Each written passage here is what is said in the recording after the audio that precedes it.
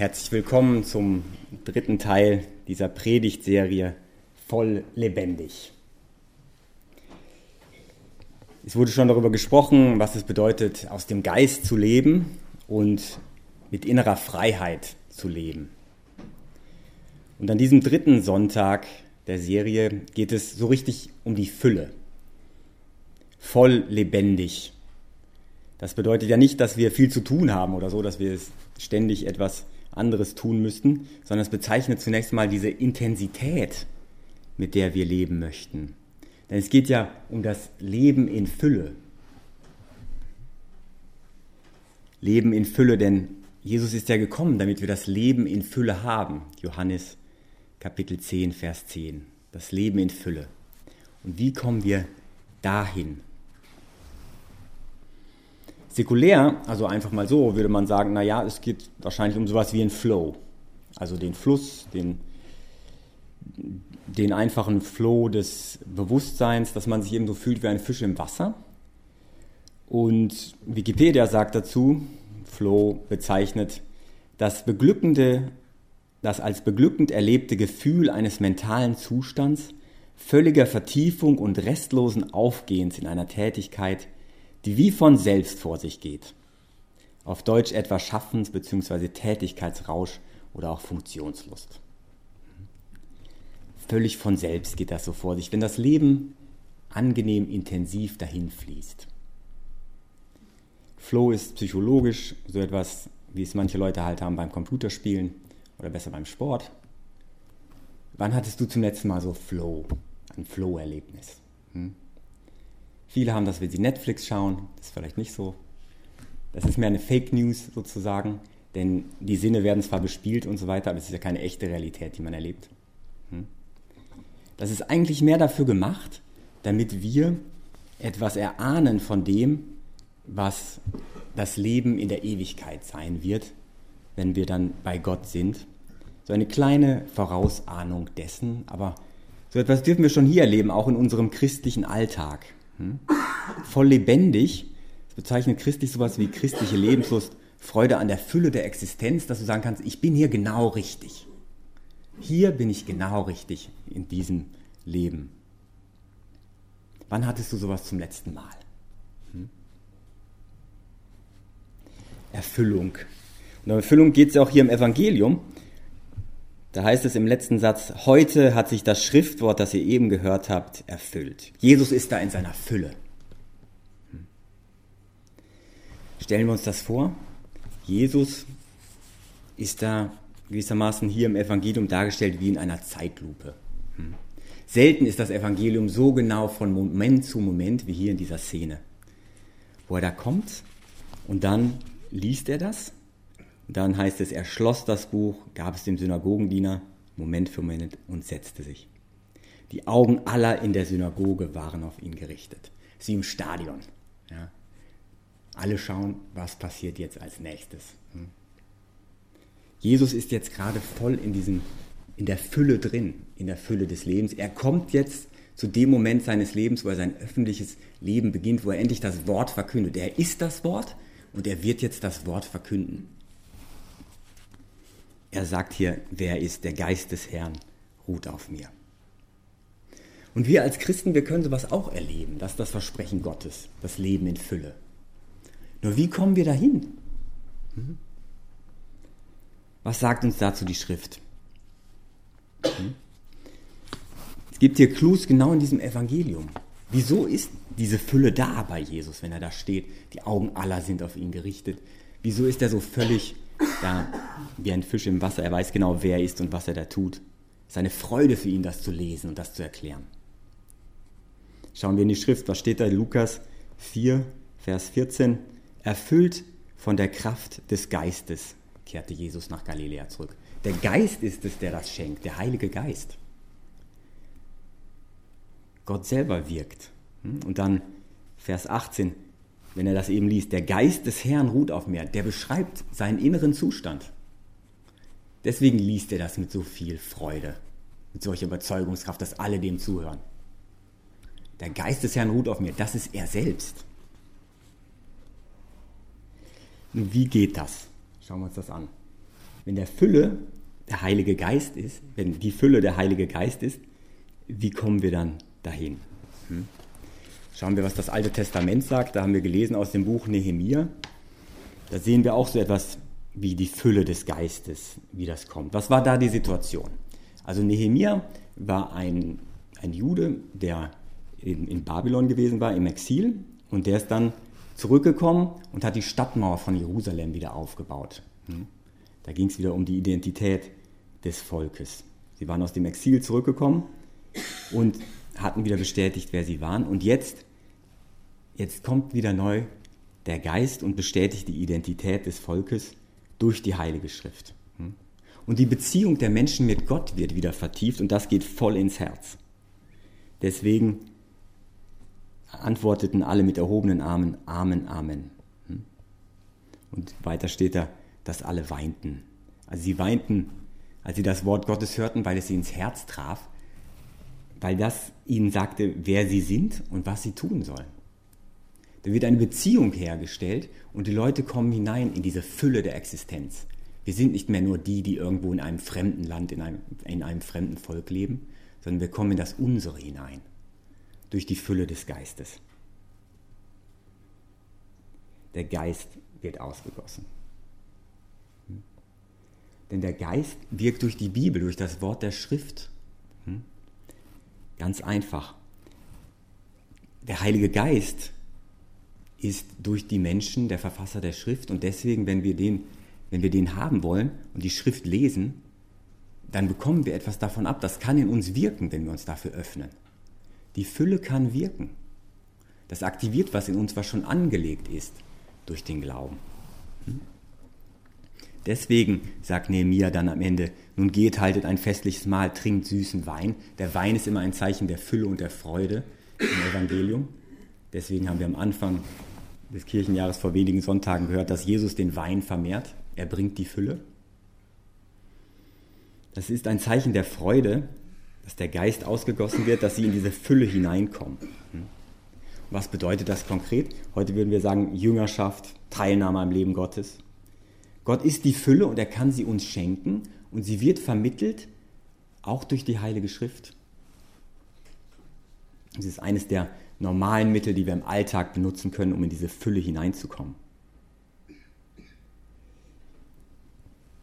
Jesus kommt eben auch in seine Fülle durch die Heilige Schrift, haben wir gerade im Evangelium gesehen. Der zitiert die Schrift und er geht genau in das hinein, was er ist.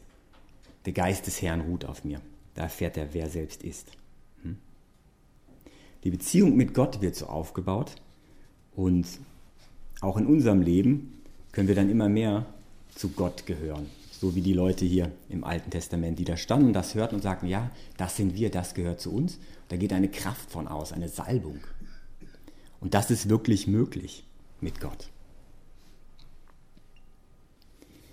Also die Bibel lesen, Heilige Schrift nutzen und einfach unser Leben als Gefäß hinhalten, damit der Geist das füllen kann mit den Worten der Schrift.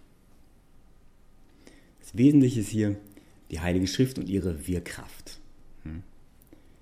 Und wozu führt das? Na, durch den Fluss der Gnade, wenn die Gnade fließt, werden wir immer mehr wie ein Fisch im Wasser und finden immer mehr das Unsrige. Es ist das, wie du deinen Flow und deine Erfüllung findest. Ja? Und dann passiert was Besonderes. Dann kommt immer mehr die Beziehung mit Gott zur Geltung und Gott kann dann etwas machen. Er kann sozusagen den Diamanten schleifen. Er kann das Gold, das schon in dir ist, zum Glänzen bringen. Und so findest du dann ein Geschenk. Du findest das, was schon in dir angelegt ist, nämlich so etwas wie ein Charisma. Und die Leute denken jetzt durch den normalen Sprachgebrauch, Charisma, da müsste man dann eine besonders herausstechende Person sein oder so, eine Persönlichkeit, die andere mitreißt oder so. Ist nach dem Schriftgebrauch der Bibel ist das eigentlich gar nicht so. Die benutzen einfach Griechisch und sagen, ja, das ist eben das griechische Wort dafür, was bezeichnet ein freies Geschenk, eine Wohltat Gottes. Und da gibt es eben weit verbreitete und einige außergewöhnliche, aber alle sind auf die Heiligkeit zugeordnet, auf diese Beziehung mit Gott und alle haben auch das Gemeinwohl der Kirche zum Sinn. Das heißt, alle sind wichtig. Und sie sind wichtig für die anderen. Das heißt, wenn wir das für uns behalten, dann fehlt den anderen irgendwas. Charismen sind Geschenke zum Weiterschenken, nicht zum Eigennutz. Und die bringen eben dann allen was. Und jeder getaufte Christ hat wenigstens ein Charisma. Steht jedenfalls im Katechismus: In der Gemeinschaft der Kirche verteilt der Heilige Geist unter den Gläubigen jeglichen Standes auch besondere Gnaden zum Aufbau der Kirche. Das ist ein Zitat aus Lumen Gentium, Konzilsdokument Nummer 12. Und aus der Heiligen Schrift wird zitiert, 1. Korintherbrief, Kapitel 12, 7. Jedem aber wird die Offenbarung des Geistes geschenkt, damit sie andere nützt. Jeder, der Christ ist, kriegt so ein Geschenk, mit dem er dann anderen nützlich sein kann, mit dem er andere beschenken kann. Und da habe ich ein sehr interessantes Buch gelesen von Sherry Weddell, einer amerikanischen Theologin, in Fruitful Discipleship. Und da geht es darum, welche Arten von Charismen es gibt, welche Arten von Charismen du vielleicht hast. Und sie macht da 7 Arten fest. Gucken wir mal, was das ist. Da haben wir zum einen pastorale Charismen zur Förderung von Personen als Individuum oder auch als Gruppe. Also sowas wie ermutigen ist zum Beispiel schon ein Charisma, wenn du das kannst, zuhören und den Leuten wieder neuen Mut geben, trösten, auch in ganz alltäglichen Dingen. Ja. Jemand hat eine Prüfung nicht geschafft, Liebeskummer, irgendwie sowas, Haustür ist ab, Haustür ist verschlossen, weil der Schlüssel drin abgebrochen ist, aber du schaffst es, die Leute wieder irgendwie zu ermutigen, das Leben geht weiter. Unterstützen, sowas wie helfen. Dass man vielleicht nicht immer gleich sein eigenes Projekt riesig aufreißt, aber sagt, na, ich kann gut den anderen helfen, damit was vorwärts geht. Oder auch sowas wie Gastfreundschaft. Das merken wir hier im Zentrum besonders bei Alpha-Kursen. Leute gut empfangen können. Mitleid und Nothilfe, so Barmherzigkeit. Oder auch Hirtendienst für Gruppen, dass man einfach sagt, na, also mich interessiert das Gruppenleiten oder so. Es gibt Leute, die können das und das stellt man dann manchmal fest, dass das ein Charisma ist. Es gibt auch andere Charismen der Kommunikation, sowas wie Evangelisieren. Dass das jemand spannend findet, über Gott zu reden. Oder den Willen Gottes erkennen und sagen können. Einfach irgendwie so die Gabe zu haben, ja, ich höre da was und ich weiß ja, der sollte vielleicht das tun. Oder lehren, dass ich Dinge erklären kann aus dem Glauben. Charismen der Organisation, Aufbau von Strukturen. Ich weiß, okay, wir sollten das und das machen und ich kann das planen, ich kann das managen. Oder Aufbau von Mitteln und Perspektiven für Gruppen. Also sowas wie Verwalten von Strukturen oder auch erstmal die Führungskraft, um das erstmal anzudenken und zu sagen, so könnte das gehen. Oder auch das Geben, das Spenden für die Entwicklung und Dienstbereitschaft in der Erhaltung. Dass ich sage, okay, ich mache das, ich bin derjenige, der regelmäßig dafür zuständig ist, dass was passiert. Und häufig ist es so, dass die Leute das Charisma, das sie haben, gar nicht haben wollen, sondern sie hätten lieber das von dem anderen. Dass die Leute gut organisieren können, die hätten gerne ein Charisma der Kommunikation und finden sich selbst urlangweilig. Und die Kommunikationscharismen haben, die sagen, boah, wenn ich nur das organisieren könnte, dass ich das nutzen kann. Aber ich kriege das nicht gehandelt, dass ich eine Mission organisiere. Deswegen braucht immer einer den anderen. Und deswegen muss man auch nicht neidisch sein, weil der eine nur mit dem anderen funktioniert. Deswegen ist ja auch die Rede vom Körper in der Lesung. Ne? Der ganze Leib Christi funktioniert zusammen. Denn sonst, wir wissen das, wenn was im Körper nicht funktioniert, ist der ganze Körper krank. Funktioniert nicht. Manche Leute hätten auch lieber so gerne so herausstechende Sachen. Da gibt es so Geschenke wie zölibatäres Leben, Missionar sein, freiwillige Armut wollen, außergewöhnliche Glaubensstärke, dass man so ganz verrückte Sachen machen kann, die trotzdem immer noch funktionieren. Oder dann Charismen der Heilung, das ist besonders populär. Heilung und Gebet der Fürbitte für andere. Also Gottes Heilswillen gegenwärtig machen. Oder dann auch stillere Charismen, sowas wie Verständnis, einfach Wissen und Weisheit, einfach sich auskennen. Auskennen und wissen, okay, das und das gehört gemacht oder das und das will Gott sagen. Und schließlich kreative Charismen, sowas wie Ordnen und Verschönern für das christliche Leben in allen Bereichen. Sowas wie Musik machen, Schreiben, jede Art von kreativen Wirken, auch sowas wie Fotografieren und so, dass man das eben einbringt und das irgendwie inspiriert ist. Denn ein Charisma ist ja mehr als ein Hobby oder eine natürliche Fähigkeit, was ich mal gelernt habe, was ich vielleicht als Talent bekommen habe und dann weiterentwickle.